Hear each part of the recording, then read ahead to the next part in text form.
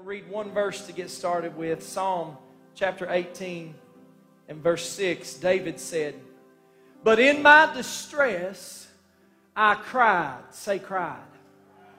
"I cried out to the Lord. Yes, I prayed to my God." Is there anybody in the house this morning can call Him your God? "I prayed to my God for help, and He heard me from His sanctuary.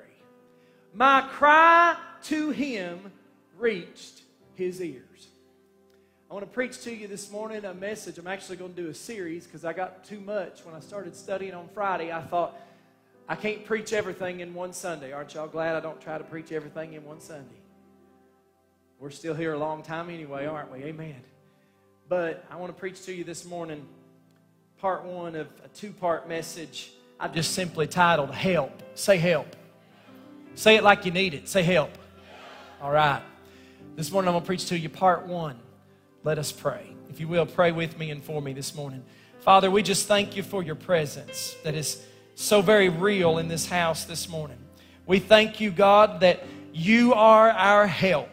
You are our strength. And God, we just ask you today, Lord, as we come before you, that you would anoint these lips of clay, that I wouldn't speak with the enticing words of men's wisdom, but that, Lord, I would speak the word that you've given me today, and that your word would come forth in the power, in the demonstration of your Spirit. I pray you would anoint every ear to hear what you're speaking to us today. Lord, lost and saved alike, I pray you'd anoint every ear to hear what you're speaking to us today. You would anoint every heart to receive your word. And God, more than anything, I ask you that before we leave this house today, if there's anybody in this room, Lord, that is not right with you, if there's anybody in this room that is struggling with a situation or a circumstance in their life today, I pray, God, before we leave this house today, they would find their help in your sanctuary this morning. In the mighty name of Jesus we pray. And everybody said, amen. You may be seated today. When I was preparing for this on Friday, I just began to, some of y'all will appreciate this. I think Lonnie is he's my lyrics guy. He remembers song lyrics to songs years ago, so maybe he'll remember this one. But in August, and this is kind of an unconventional way to start a sermon, I realize that, but you'll understand it in just a minute. In August of 1965, which was just 5 short years after the British band The Beatles got started. How many remembers The Beatles? Some of you won't admit it, but you remember. The Beatles released a new album, and the title track was written by John Lennon. The title track song was titled Help, and the lyrics went something like this. Help, I need somebody. Help, not just anybody. Help, you know I need someone. Help. When I was younger, so much younger than today. Can anybody relate to that? I never needed anybody's help in any way. But now these days are gone, I'm not so self-assured. Now I find I've changed my mind and open up the doors. Help me if you can, I'm feeling down. And I do appreciate you being around. Help me get my feet back on the ground. Won't you please, please help me? Does anybody remember that song? Now I want to ask you this, even if you don't remember that song, has anybody ever been there? I said, has anybody in the house this morning ever been there? In need of help. And when I was a little bit younger, I felt like I didn't need anybody's help in any way. I lost my daddy when I was 9 years old, and I became the man of the house to my mom and my sister, and I had to do all the man things by myself, and I felt like I had to protect them, and I didn't need anybody's help. I could handle it all. That's what I thought. And then I realized a little later in life that help was essential. And do you remember maybe when you were young? Some of y'all? Do any of y'all remember that? A lot of y'all are young anyway. But do you remember when you were young and you thought you knew it all? Anybody remember when you thought you could do it all? And the Beatles had this awakening and encapsulating, if you will, song that had a cry that we all utter at some point, help. And I think the word help is so overused that we underestimate its power. David used this word. As I studied on Friday, I realized he used this word on at least, probably more, but at least 9 different occasions just in the Psalms. And each time that he used it, it was a part of a simple and yet profound prayer. Here's just a few examples. First of all was our main text I read to you this morning, Psalm 18:6. But in my distress I cried out to the Lord. Yes, I prayed to my God for help. He heard me from His sanctuary. My cry reached His ears. Then Psalm 109:26, he said, help me, O Lord my God. Save me because of your unfailing love. It was a simple prayer. Help. Say help. There was nothing eloquent or impressive about these prayers that David prayed, and yet they were so simple, but they were also desperate calls for God's assistance. How many knows what it means to be desperate? Webster defines the word desperate as feeling, showing, or involving a hopeless sense that a situation is so bad as to be impossible to deal with. Desperate.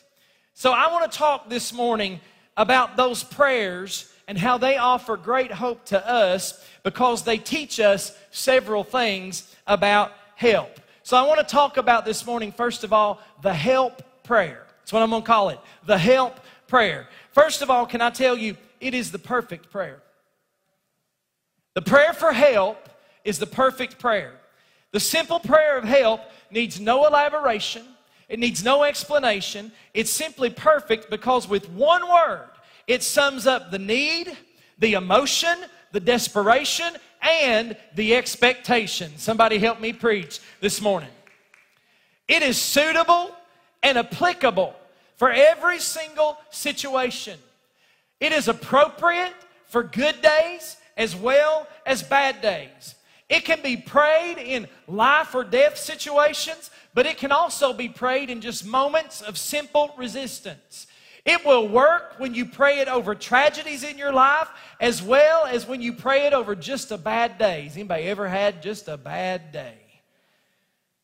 Listen, the prayer of help, its power is not diminished by the situation. That's what's awesome about it. The scope of the word will either expand or it will shrink to match the specific need. So it is the perfect prayer. Secondly, and I love this, it fits any person. It not only fits any situation, but it also fits any person. Sinner or saint. I'm about to preach to you. A well-spoken person or a person that has very little vocabulary. Regardless of education, socioeconomic status, position in life, whether learned or unlearned, whether not yet saved or already saved, it is a universal prayer that God will hear from every person. We have all and we will all pray this prayer at some point in our life. Help. King or fugitive, it works. Hero of the faith or a forgotten backslider. I came to tell you this morning, it still works when you cry out to God for help. And you may say, why are you talking about that? Listen, I don't know if you realize it or not, but our church has taken on a new dynamic, an awesome dynamic this year. We have about 500 and some odd people that call this church home, 400 plus which attend on a regular Sunday morning basis between 2 services. And approximately, if you didn't realize it or not, 100 to 150 of you are either just beginning your walk with Jesus or you're just getting reacquainted with Jesus. So is it all right if I preach this morning to help some of those folks? And I got a feeling it's going to help some of y'all that think you had it all figured out as well. It's important because sometimes we feel inadequate when we address God, don't we? Sometimes we feel like we hear others pray their pretty prayers or their eloquent words. And then, if we're not real careful, the temptation is, for those of us that have maybe not been in church a long time or just getting our feet wet and following Jesus, the temptation is when we hear that and we don't know what to say. We feel like we don't know what to say when we begin to pray and talk to God. And so the temptation is to avoid praying, and specifically to avoid praying out loud, so somebody else doesn't hear us, because we feel like our prayer can't match their prayer. But is it all right if I teach you how to pray this morning? Is that all right? Let me tell you something that works. When you go, help! Jesus, I need you. Help! And when you cry help, He'll show up on the scene every single time in your life. It fits every person. And then thirdly, it's the most answered prayer. There is unexpected help. When I got into that on Friday, I realized I didn't have time to go into everything. So that's what we're going to talk about next week, is unexpected help. But however, most of the time, most help comes as a direct result of a request. In fact, I would submit to you that many of us don't get help because we fail to ask for it. All you have to do is to go back through this book and examine the life of Jesus Christ and consider all the miracles, divine intervention or help that you find, and think about how many of those moments of help took place as the direct result of a prayer or a request for help. He turned water into wine at a wedding at the request of his mother. He healed a blind man as the direct result of a request for help.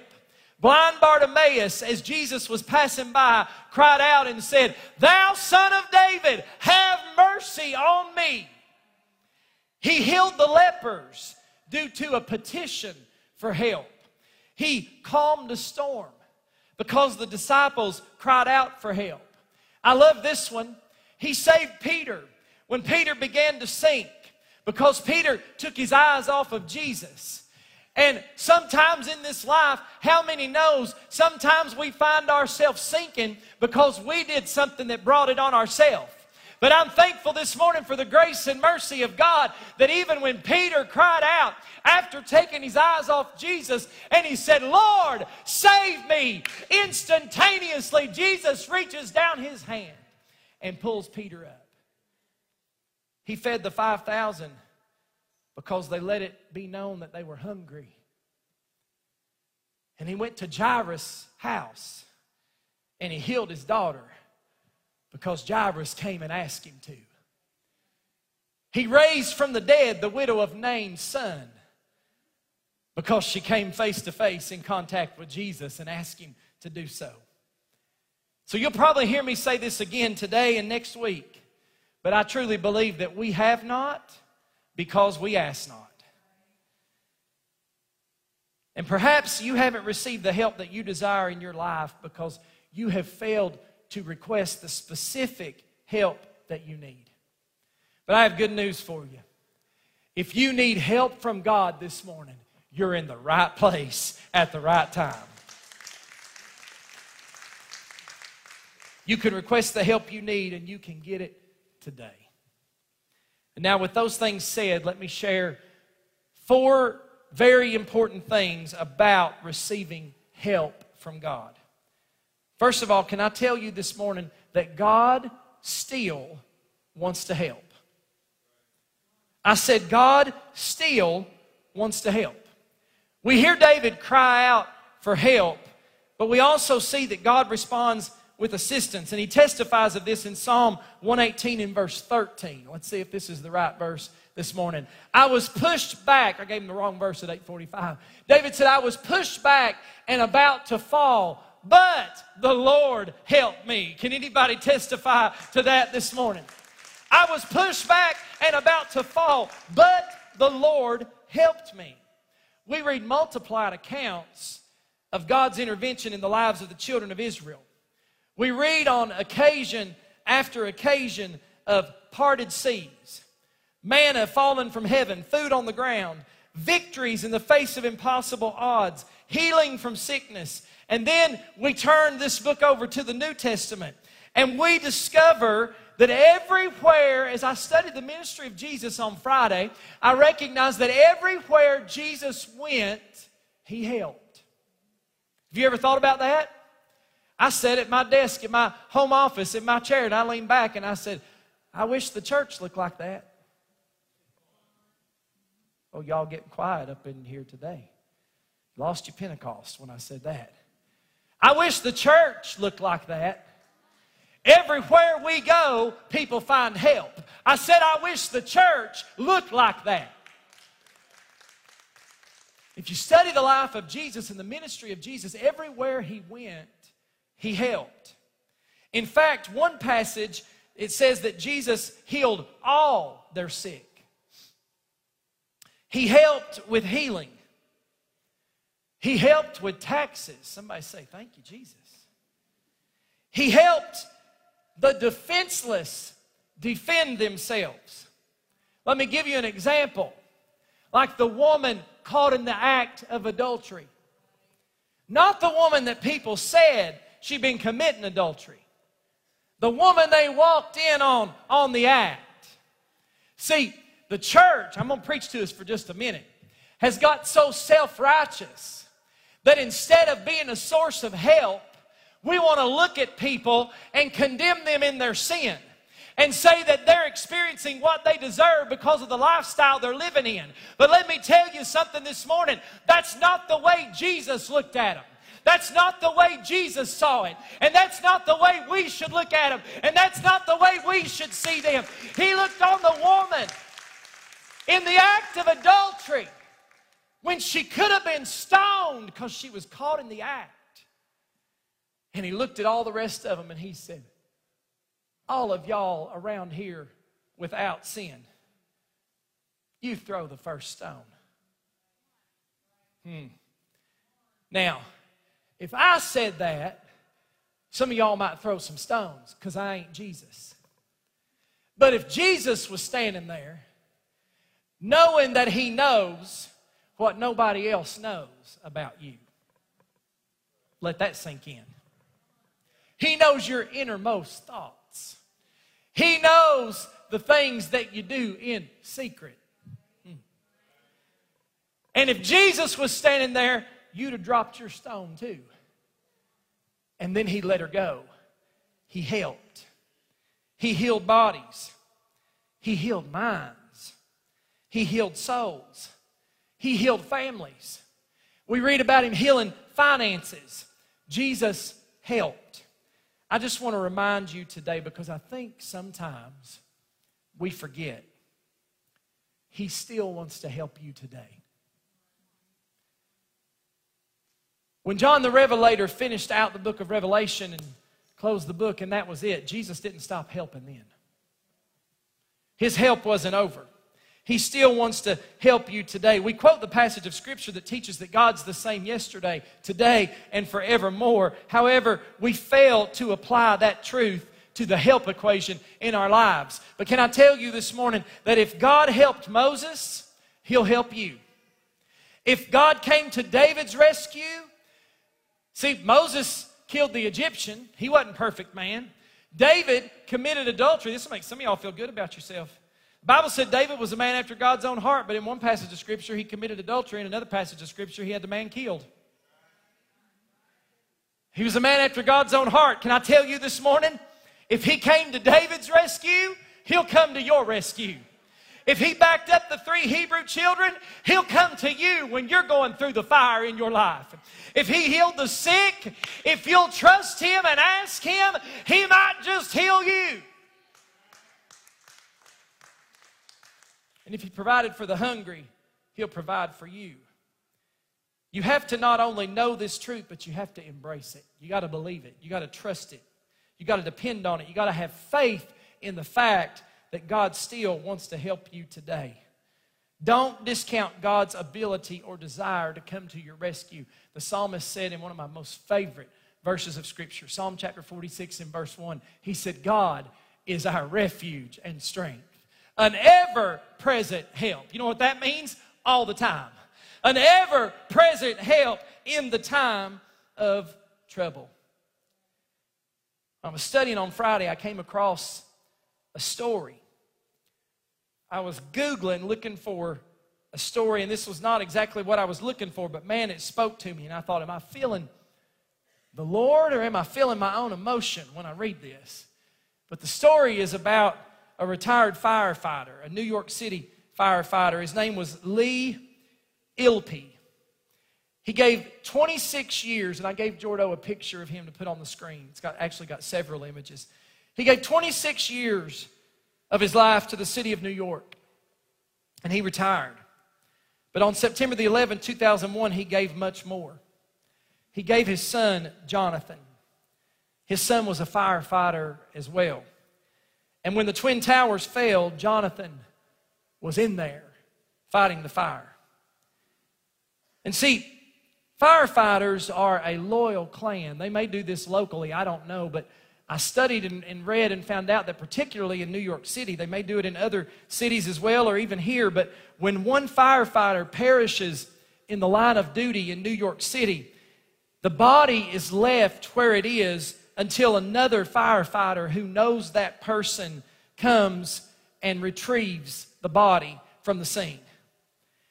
And Lee Ilpy made the discovery of his son's body, his personal mission. He dug daily from September the 11th, 2001. He dug daily in that heap. If you've never been to Ground Zero, I encourage you to go there. It's a moving experience. But at this particular point in time, it was a 16-acre graveyard. And he dug daily until Tuesday, December the 11th, 90 days after the day his son perished in the disaster, and his son was found. If you look at the bottom left-hand image in the corner, he is wearing his uniform, holding the hat of his son after he carried his body out from the disaster. And he was there 3 months. Every day, 3 months later, he was there to carry his son's body out. And as I was reading that, that's what I began to be moved, and I thought, is this my own emotion or is it the Lord? But you hear me when your pastor says this to you this morning. Your Father in heaven has made it his personal mission to care for you, to carry you, to uncover you, if you will, to dig through all of the rubble, to dig his children out. He won't give up. He won't quit. He won't give in. Even when the enemy has already said you're as good as gone, God will be there every day digging, searching to uncover you and carry you out. He won't relent in his pursuit of you. He will dig through your collapsed and crushed world to find you and carry you out. I came to tell somebody this morning. We used to sing a song in the old church, a choir song that said, hold on, help is on the way. You might be here this morning and you may feel like, I feel like I've been buried under something for a while and nobody sees and nobody knows. You may feel like you just can't stand the pressure anymore and it's been a long time under there. But I came to tell you this morning, God sees. I said God sees and God knows, and he's actively pursuing, actively digging, and you just hold on. Don't give up. Don't give in. You just hold on. Help is on the way. And some of you right now, maybe you don't believe that, or you're unsure about this because you're saying in your mind, I've asked him to help me before and he hasn't. Or maybe you're thinking, I've depended on him and I haven't seen anything yet, so I don't know if I believe that God is going to help me or not. So why doesn't God help? Can I tell you this morning that in order to receive help from God, you've got to learn two things. First of all, you got to come to the place, and hear me when I say this, where Jesus is your only option rather than one of your options.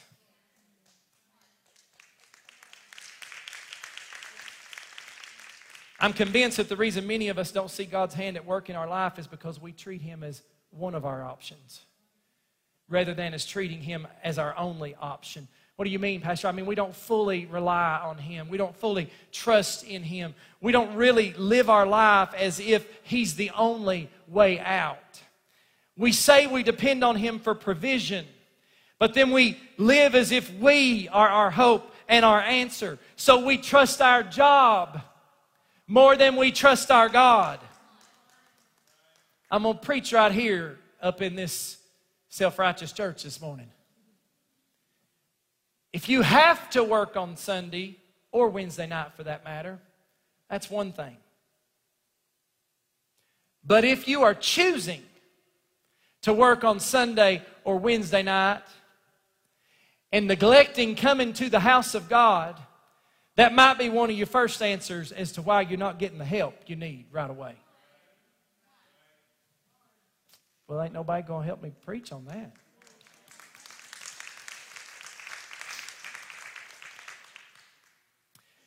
We say we depend on Him, but we refuse to tithe. It's going to get even quieter now. We refuse to tithe because we really aren't sure that this God option thing works. I can figure out this thing better than you can, God. I just don't have enough left to do that. But we got more faith in our 401k than we do in Jehovah Jireh. You're only hurting ourselves. I done said it when I lifted the offering. We're only hurting ourselves when we don't tithe. We seek His healing power as an afterthought. We're not fully relying upon Him because the moment we get that diagnosis, immediately our trust and our confidence is placed in a man in front of us who's telling us how he's going to address it. Or a woman.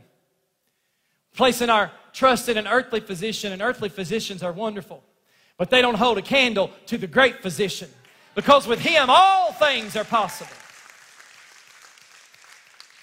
And then we seek counsel from every other source that we can find, and then at the end, if we don't get something that we like to hear, we ask God if He's got any ideas or thoughts about the situation. But can I tell you that Jesus always responds to the cry of desperation? Go ahead and search Scripture this morning and find one time, just one, where Jesus responds to somebody who had other options in this book. That's why these stories are so great. All odds were against them. Everything looked impossible. You won't find one person. But likewise, you can also search through the Scriptures and see if you can find one example, just one, of Jesus turning a deaf ear or ignoring the cry of a desperate person. You cannot find one. I looked on Friday. I couldn't find one. No matter what He was doing, no matter where He was going, no matter what He had on His plate, when somebody stopped and cried out, Jesus stopped in His tracks. He turned around and addressed the problem. Some of you need to try that this morning and see if you can't stop God in His tracks and let Him address your problem. He always responds to the cry of desperation. Could it be that the reason we aren't receiving help is because He hasn't really heard a cry of desperation, but He's heard a cry that says, if you can help me, fine. But if you can't, I'll find another solution. I'll come to you and hope for an answer, but I'll also make plans just in case I don't get one. Could it be that our lack of desperation results in a lack of deliverance? Maybe all of the contingency plans that we make reveal a lack of genuine faith, trust, reliance in, and confidence on God. Jesus will come through when you recognize He's your only hope. Maybe if some of you would get really desperate for financial health, Jesus would show up and teach you how to find it. Maybe if some of you would get desperate enough for your marriage to be healthy, you'd get the assistance that you need. Jesus never responds well to, oh, by the way. Some of you need to recognize this morning that unless Jesus shows up, your situation is helpless and hopeless. There is no other option. But maybe, just maybe, if some of us were desperate enough, we could stop Jesus in his tracks with our cry for help. Thirdly, you also got to recognize and accept his help. Maybe, just maybe, our issue isn't that God hasn't helped. Perhaps our issue is that he's already done so and we've just failed to recognize or accept the method of his help. Maybe the reason you feel like he isn't responding to your cry for help this morning is because God hears your cry and then God shakes his head in frustration because he's already sent the answer and you've snubbed your nose at the answer he's given. I can think of one illustration in the Bible when this happened. If you know anything about Naaman the leper, Naaman gets the remedy that he desperately needs for his leprosy, and then he gets angry. And left to his own hard-headedness, he would have failed to have gotten healed just simply because he disliked the means of the solution. Naaman was like, that dirty water? No way. Listen, I don't know about you, but that seems crazy to me. I feel like I would trade dirty water for healing any day. A little dip in dirty water for clean skin. If you want to put leprosy in modern day terms, a little dip in dirty water to get rid of our modern day AIDS disease. That's what it's comparable to. I'd be more like, get out of my way. I'm coming through to the muddy water. I'm getting in. But the truth is, if we really admit it, we're a lot like Naaman. We desperately cry out to God for help, ask him to do something, and he gives us the solution, and we won't do it. What do you mean, Pastor? We desperately cry out to God for help with our finances, but we're not willing to sell the new house or the new toy that we can't afford to make the payment on.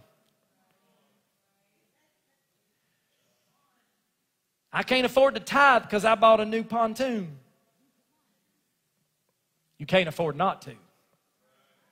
I said you can't afford not to. You know what's happened in this life that we're living? I think social media has had a lot to do with it, but when people have financial problems, I find a lot of times that we're wrapped up in our identity by things. People know us by our things. And God says, here's your answer. I've provided a means for rescue, but we turn it down. No, that's dirty water. I got to have all that stuff I can't afford. Somebody help me preach this morning. We desperately cry out to God for help in our dysfunctional marriage.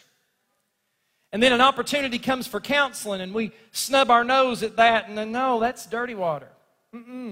No, not them. I can never go to them. Lord, they could never know that I'm having this problem. Pride. I said pride. God might have given the means, but you got to be willing to get in the dirty water if you want the answer to your problem. We cry out to God for healing. I know I probably won't get help on this one. If I got kicked back at 8:45, and I've always said the people that come at 8:45 really love Jesus. Why else would you come to church at 8:45? We cry out for healing and God gives us the opportunity to change whatever is in our lifestyle that's feeding that sickness. And we keep puffing away.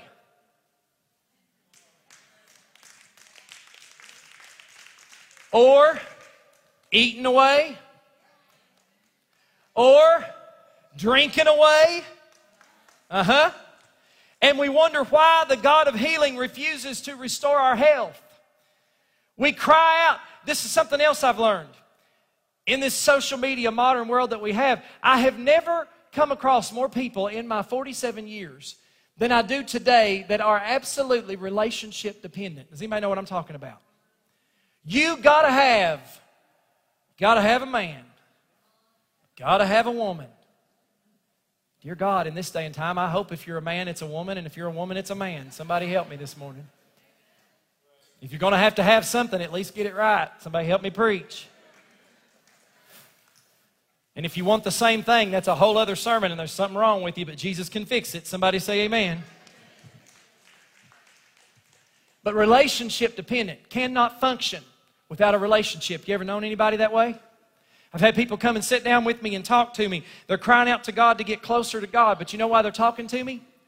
That boyfriend or girlfriend that was not good for them anyway, cut off the relationship with them, but they were so wrapped up in that person that they failed to realize it's the very answer to the prayer they've been praying.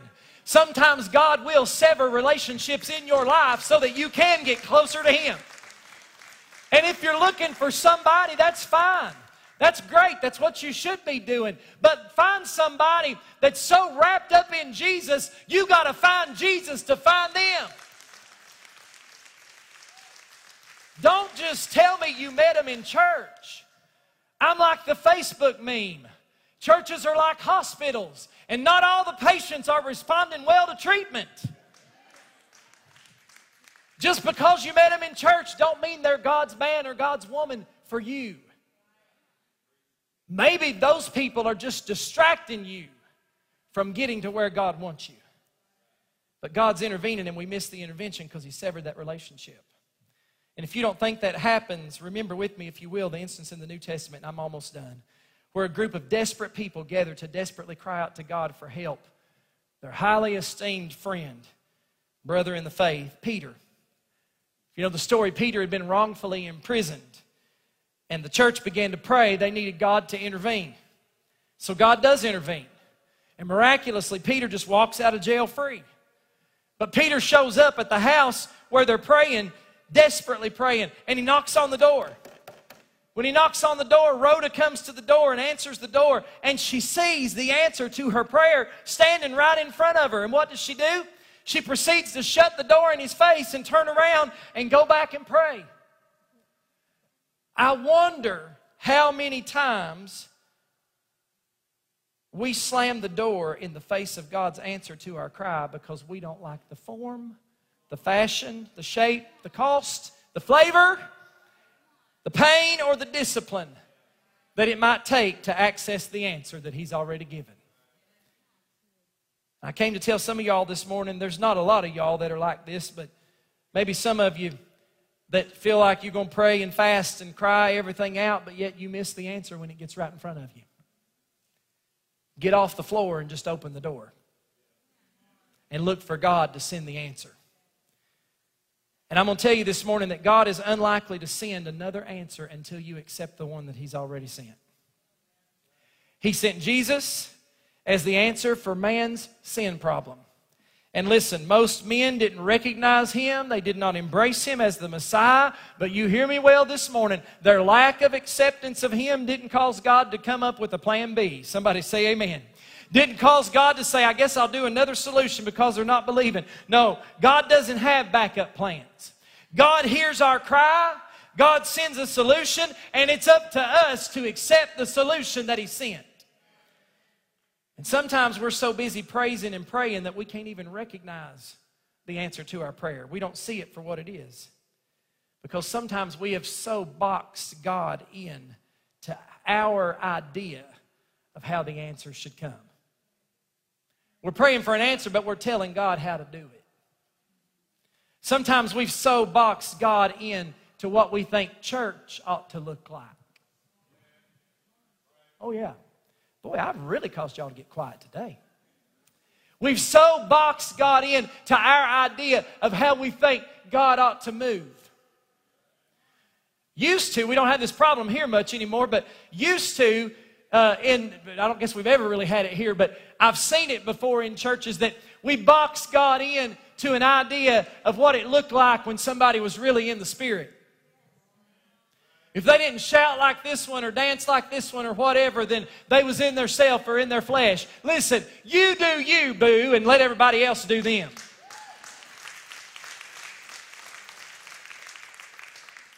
We box God into what we think it ought to look like. But what if our help comes in an unexpected or an unwanted form? What if you want help and God spits? Yes, I said spits. I almost had one right there. Did y'all hear that?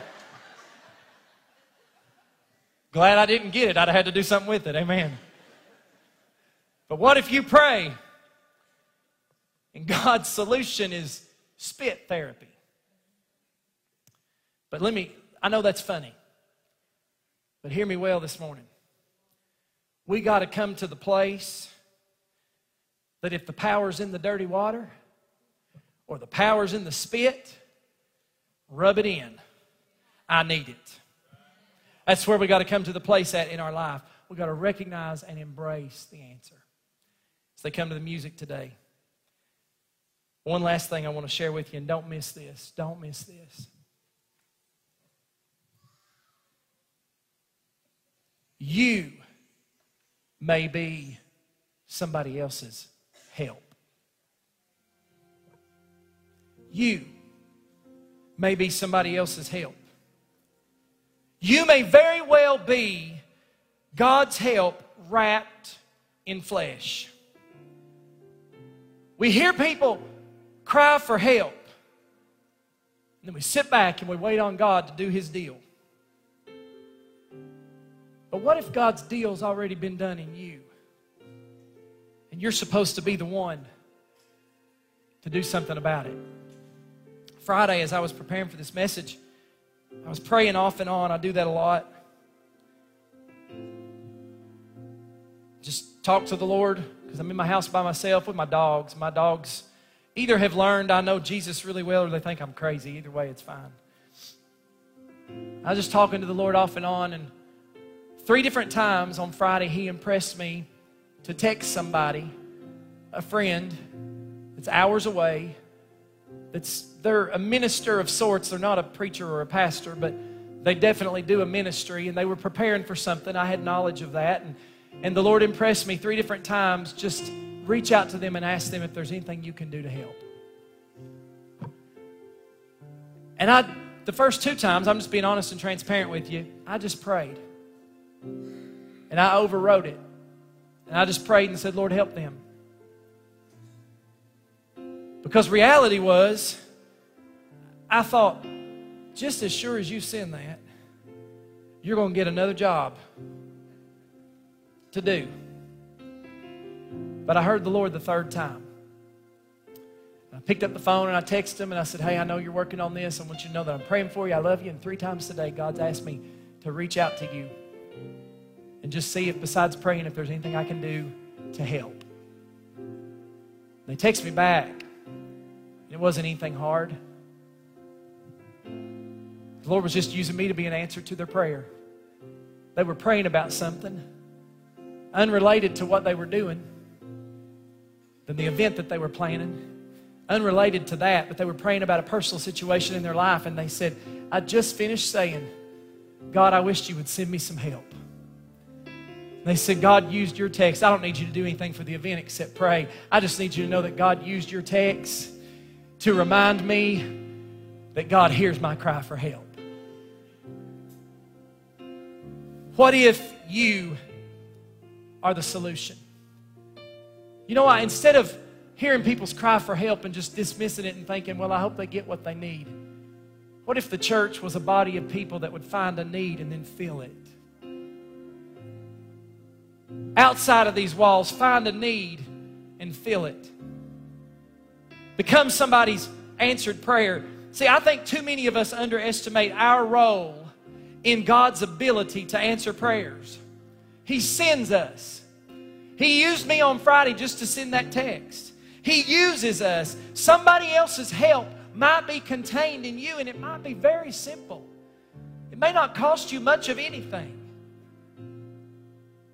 And here's a sobering thought. If you don't respond, they might blame God. Reality is, they should blame you. I said they should blame you. It wasn't God that didn't respond. God put it on you and you put it off. Don't let somebody go without God's help because you're unwilling to be God wrapped in flesh. So as I close today, I want to say this. If you need help today, any kind of help, won't you try asking for it? I said, won't you try asking for it?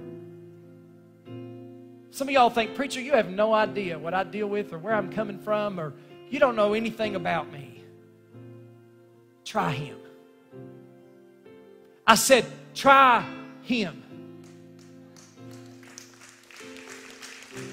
All you have to do is say, help. It really is that simple.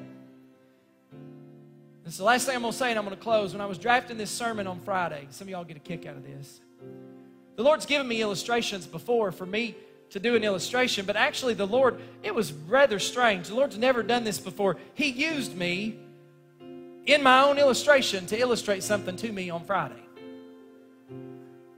And so I was sitting there at my desk, and my home office is on the front of our house, and there's a bay window there, and there's like 5 windows in that thing, and had the blinds open, and my neighbor was walking her dog. And you'll understand why I've told you that part in just a minute. The Lord spoke to me, and He said, cry out for help with desperation. And I sat there and I thought, now Lord? And then I realized I'm in my house by myself. So you don't hear me say this a lot. I'm not one that says a lot the Lord said. But I heard the Lord say that to me. Either that or somebody else was in my house talking. And they knew what God was speaking to me about, so there's that. He said, cry out for help with desperation. And I looked out the window, and I saw Janon Corbett walking her dog down the street. Great neighbor. And I thought, Lord, I can't do that. She's going to hear me. Think I'm in this house needing help. The Lord said, cry out for help with desperation. And I went, help! The Lord said, do it again. I thought, I can't do it again. She'll hear me a second time and she'll come. The Lord said, cry out again. I went, help! Now either she heard me and she could care less that I was dying inside the house, or I've got soundproof windows. I don't know which it was. She just kept minding her own business and walking the dog. But then here's where the Lord got me. I wasn't getting it yet. And He said, now do it again. And this time, as you hear it, imagine it's Abby or Shelby crying out for help. And I went, help! And I could see Abby like she was in trouble. And I went, help! And I could see Shelby on the campus at U of L. And God said, do it again. And I went, help! My heart began to beat inside my chest. And I just started hollering help. And I thought, why am I doing this? Why am I losing my mind? And God said, that's exactly how I feel when my children cry out for help. So I came to tell you this morning, I don't care how righteous or unrighteous you may feel today. If you need help in your life, if you'll just cry out for help with desperation, God will hear and God will show up on your scene. David said, He heard my cry from His sanctuary. Whew, I feel the Lord right now. You're in the right place today. Now, I'm done up to here with people trying to analyze and figure out what somebody else needs help for.